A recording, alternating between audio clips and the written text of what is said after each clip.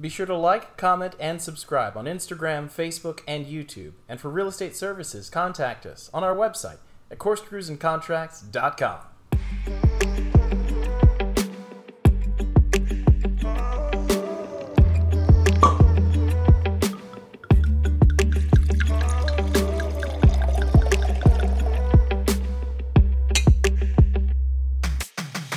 Thank you for joining us for this episode of Corkscrews and Contracts. I'm Jennifer Hamrick. And I'm Wyatt Wallace. Today we've actually started drinking really early. We have. It is breakfast time. 8:30. We're starting, coffee and wine together. Indeed. What are we drinking on, Wyatt? Today we are enjoying a Chardonnay. It's Chemin de Cassel. It's 2014, straight from Paris. So pretty cool. Great. Yeah. Let's try it out. Let's do it.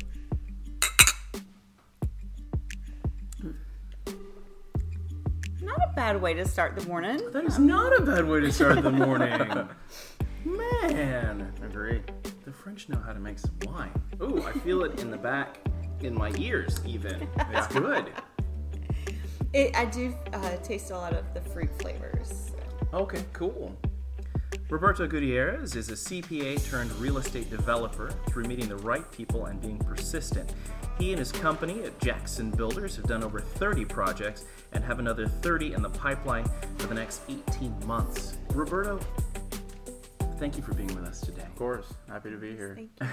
What would you say is the most important thing that our listeners need to know about being a builder, or about what it is that, in the field? Yeah, I think with any niche of real estate, whether you're working on acquiring rentals or you're a developer or contractor, you just need to find some good partners, some good people to work with that have done that type of thing before. It'll really help lower your risk, and it'll save a lot of headache, a lot of money, and a lot of time early on. Got music to my ears. This is Yeah. amazing. I don't think we talked about it, but how did you find the kind of people that can help you?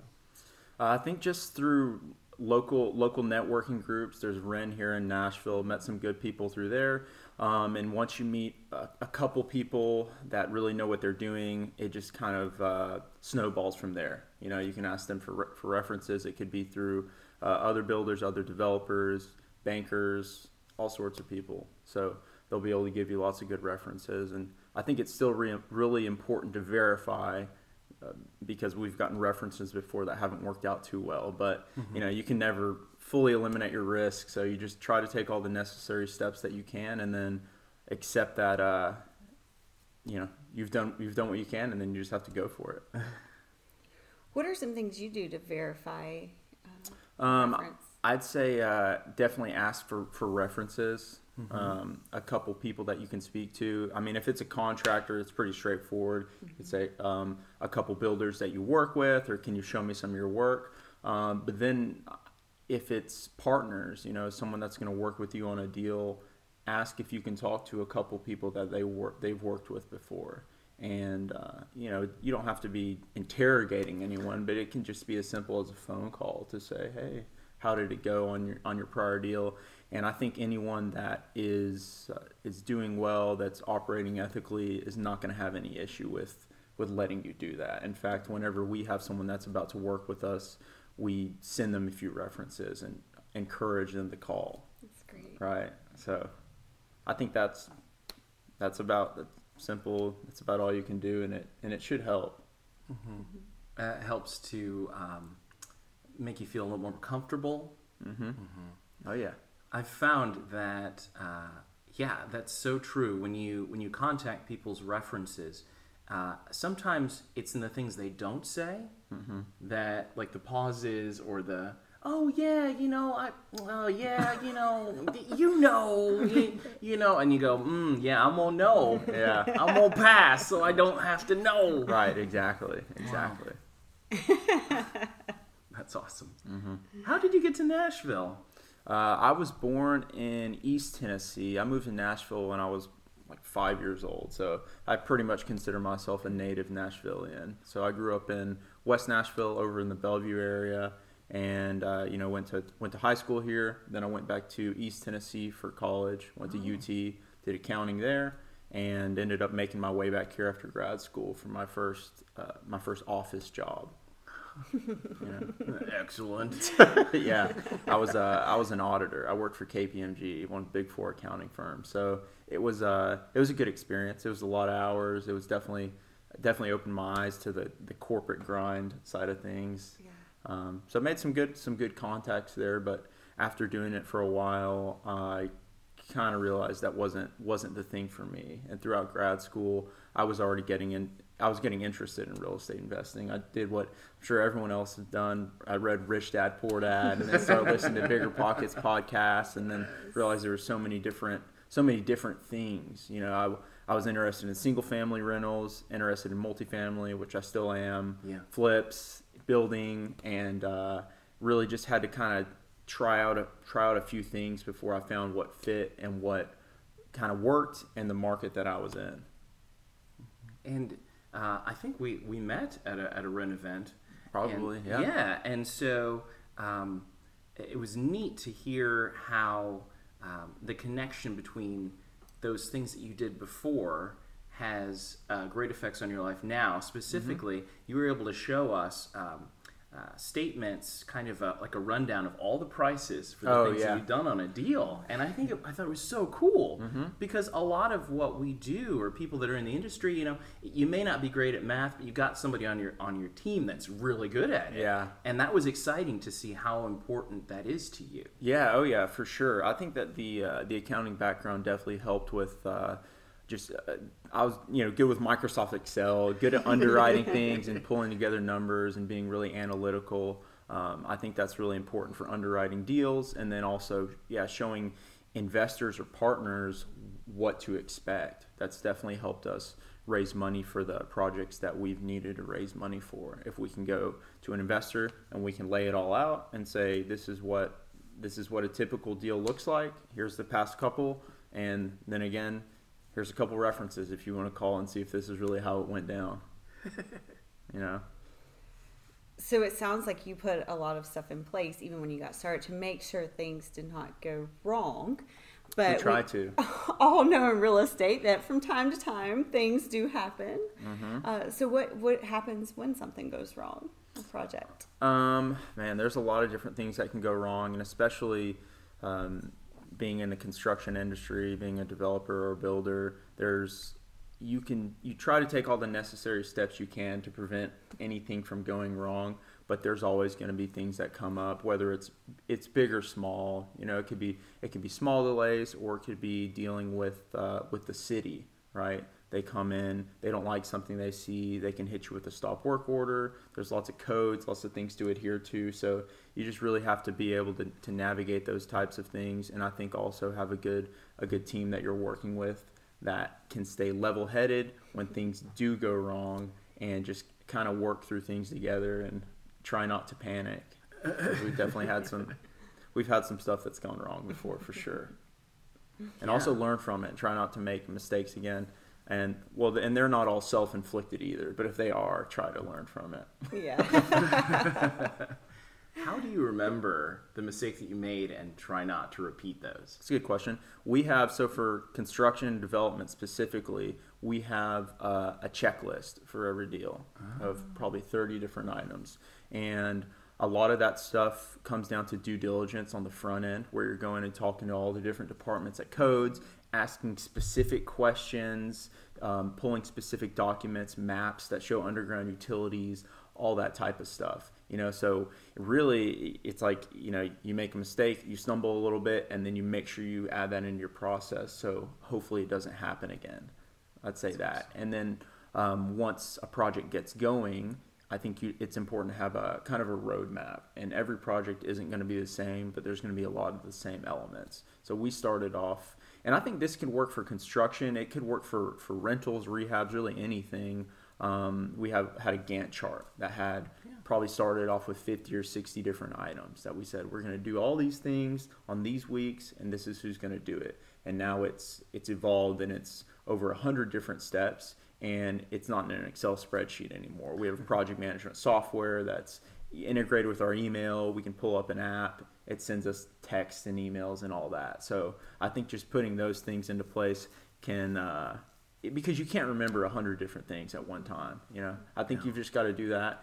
And it can be hard when there's a lot of things going on to try to slow down and create processes for things. But I think if you get in the habit of doing it, that it can really save some headaches, and it can help you scale in the long run too. That's beautiful. I'm hearing over and over again checklist and having systems in place, Yeah. right? That's the auditor in me. Oh my gosh. Like there's just so many other industries in the world where they go, you know what? We're tired of having either safety issues or loss of money or loss of time, and a checklist keeps things, because you're right, there's not enough space in your brain to remember all those steps every time. Yeah. And so they have to be written down. Oh yeah, for sure. And for construction specifically, even here in Nashville at a micro level, I'll give you an example. One of the hurdles is getting power to your property, right? You have to run underground electric to all the new properties here in Davidson County. Wow. And it can be a lengthy process. You have to contact NES from the start of your project, and they're slammed. So it can take them 16, 20 weeks to get a design together, which at the end of that process, they may contact you and say, there's a power pole on your property, you can just tie right into it, no issue. Or they may say, we need to upgrade this, we're going to put a new pole in. And they put a pole in, and then there's a whole process of running a trench, putting conduit in, all that. So if you forget to start something like that in the first or second week, you started in the second or third month, well then, you're going to get delayed by a couple months, and you can't finish a project until you have all your underground work done. Of course, you can't do any of your grading, landscaping, concrete, that type of thing. So yeah, that's a good example. Yeah. I didn't think about that. Yeah. One missed phone call. Yeah, exactly. Well, we didn't think about it at the start either. So there was that project. Yeah, exactly. Like having had clients before who've gone through the process of picking out items, what does that look like for you all? Where it's like, I like the general house, and what kind of countertop and what kind of fixtures can I pick out? Oh, like picking out finishes.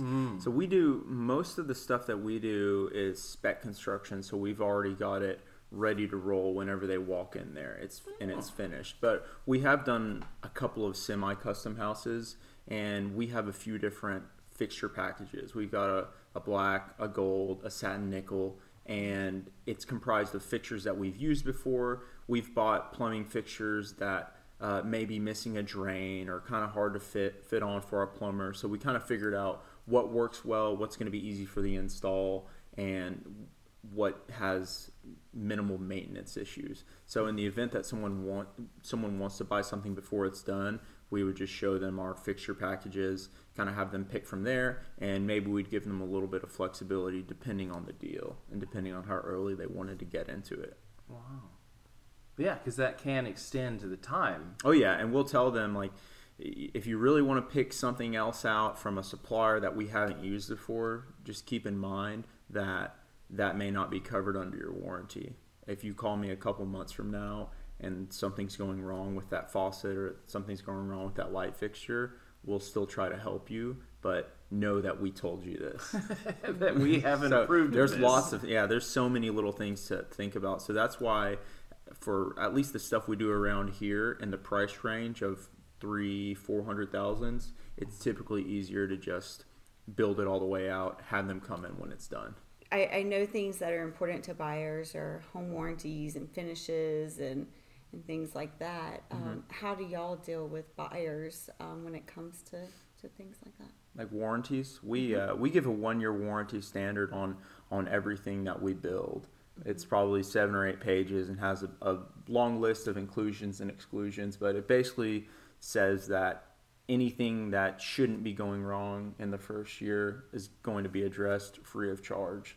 And it excludes certain things. Of course, if a homeowner goes in and they screw something up, or say they add on to the house, or they make some sort of change, and a contractor that they hired did some bad work, of course, that would be excluded, or certain small things like gaps in the siding because of temperature changes up to 1/8 of an inch, right? We've got all those things defined in there, which I think are pretty reasonable. But of course, if you've got some leaking plumbing, those types of things, and we'll come right in and fix the issue and also fix any residual damage. So I think that it's important to have that. And we always tell the buyers on the front end when we meet with them, we give them our information, and we pretty much tell them there's probably going to be.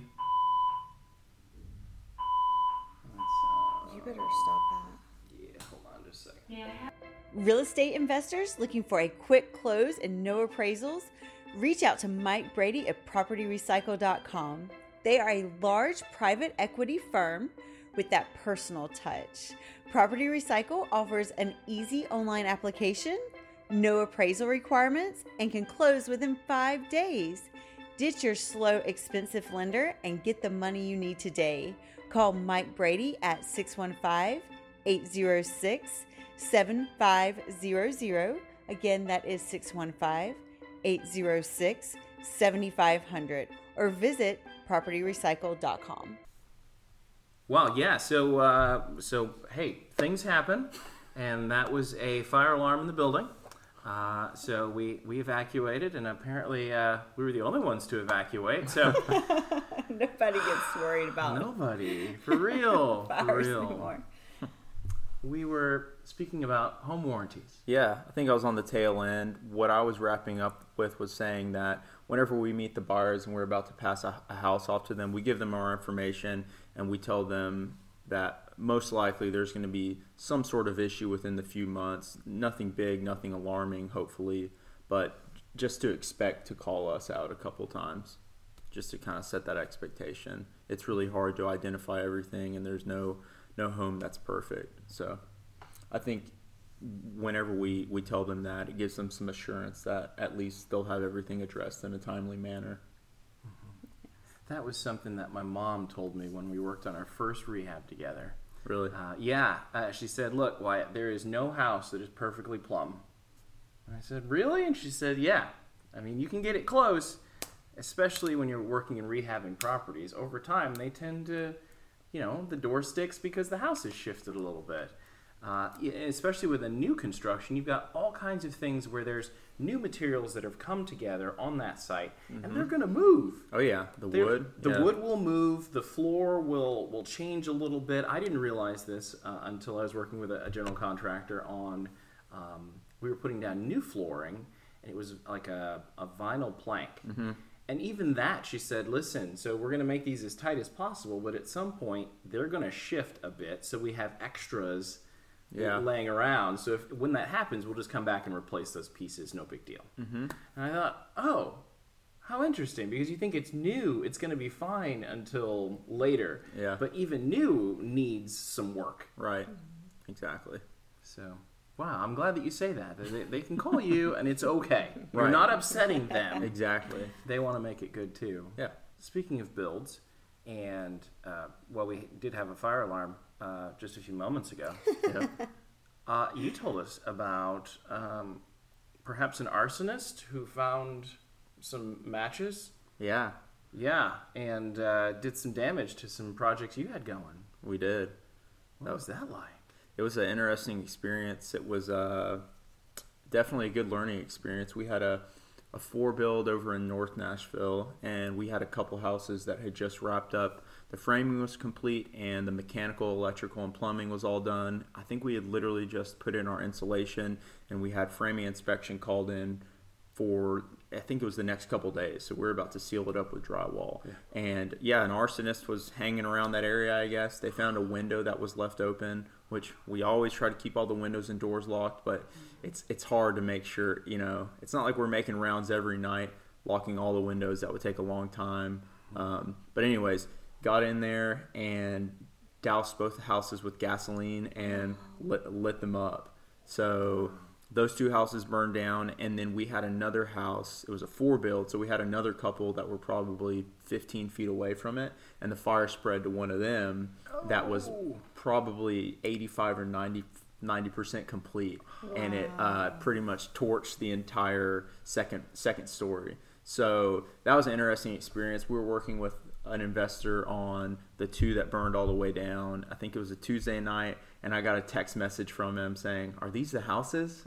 And it was on the local news, gosh. massive fire underway in North Nashville. Do you like buying insurance for your flip, new construction, or other properties? No, everyone hates buying insurance unless you call Joe Gravy Graves with I Hate Buying Insurance. I hate buying insurance. He chose that name because it's the truth. Call or text Joe at 615-499-6846 to ask about insuring your investment properties, and you'll get 3 free gifts worth over $7,000 in value when you say, "Gravy, I need a quote on my most valuable asset." 615-499-6846. Net Worth Realty of Nashville is growing wealth in Tennessee by providing people across the Nashville metropolitan area with the tools and expertise they need to succeed in the residential real estate market.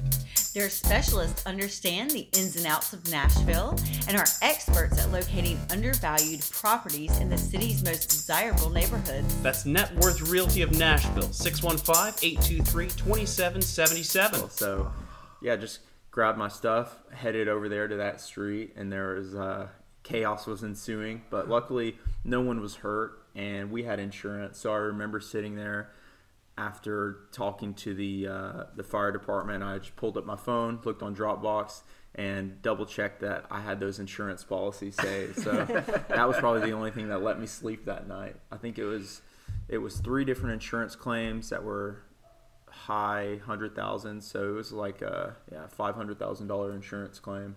Wow.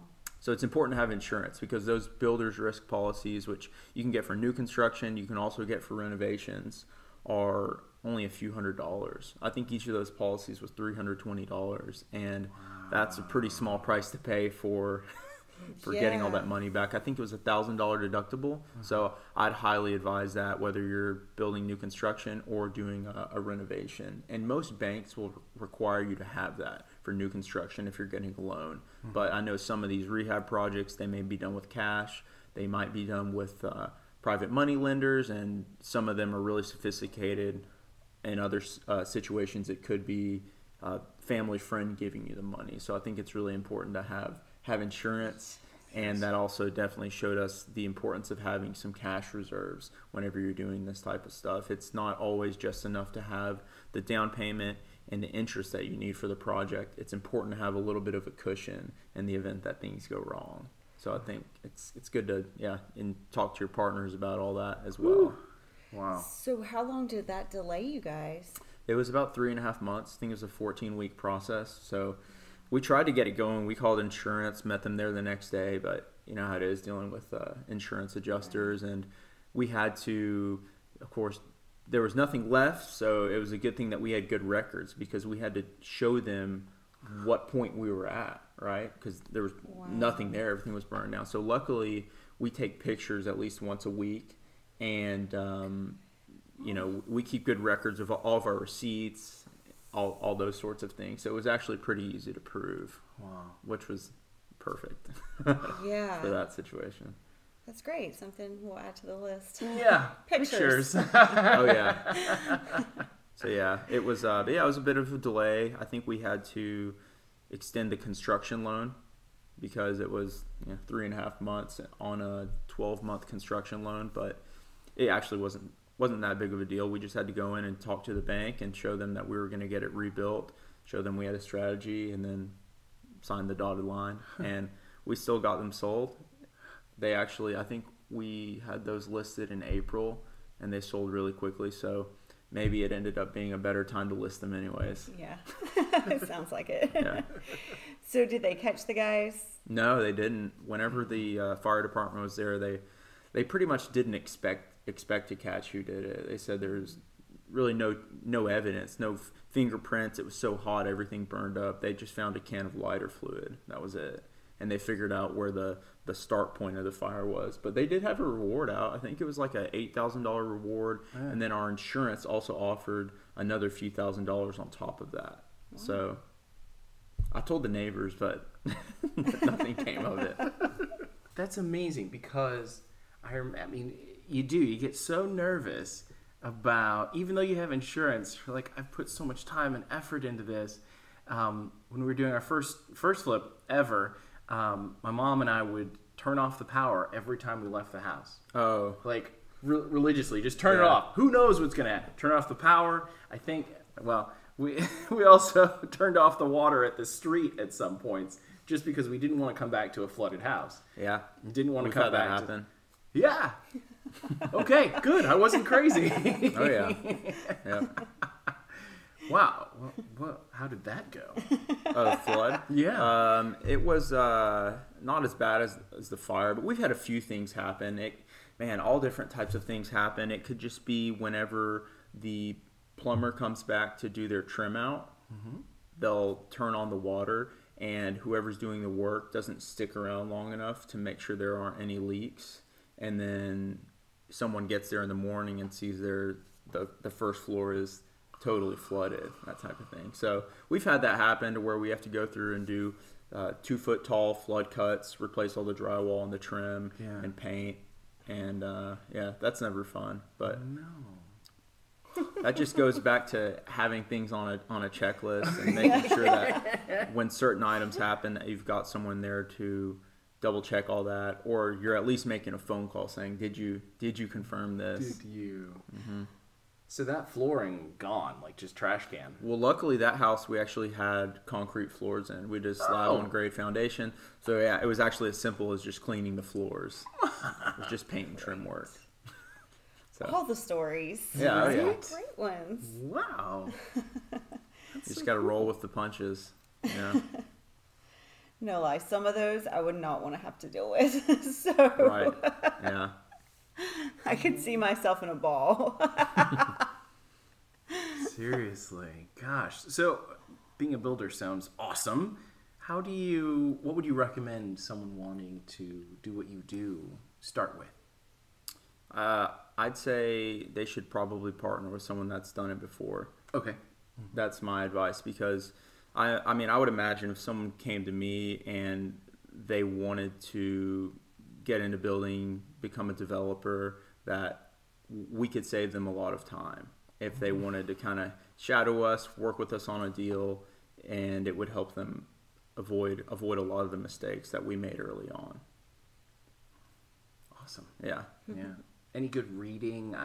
You mentioned Rich Dad Poor Dad and Bigger Pockets. Yeah. Is there a book or a person that you go, I kind of want to be like them? I think those are really good. Those are really good resources. Aside from that, I think you just have to find people in your local network. Find some people to mentor you and just kind of, get some boots on the ground and start working at it, because the books and all that will help you. They could lay the foundation so you could have a conversation, but I don't think anything beats actually doing the work and getting out there and getting your hands dirty. Where do you see construction going in the next 20 years? In Nashville specifically, 20 years is hard. It's hard to predict that, but at least in the next few years, I think Nashville's still got a lot of room for growth. We pay really close attention to the publications put out by NAR and some of the other organizations, and it's pretty simple. You look at inventory, you can see inventories going down, sales prices are going up, and the population's growing, and there's more jobs coming. Mm-hmm. So when you kind of look at all that, everything, points to Nashville having some more growth. So at least in the relatively short term, I think we've got some room. We have all kinds of great listeners, and they love to know how they can help people that are on the show. Mm-hmm. What would you say would be something that you'd love for our listeners to help you out with? I'd say if they need help with a project around Nashville, anywhere in the greater Nashville area, if they need help as far as they need a contractor for construction, or they even needed someone to kind of help consult them and help them navigate the pre-development process, they could reach out to us and we could give them a hand. That's awesome. Great. Well, hey, thank you so much for being with us today. Happy to be here. Thanks for the invite. Very cool.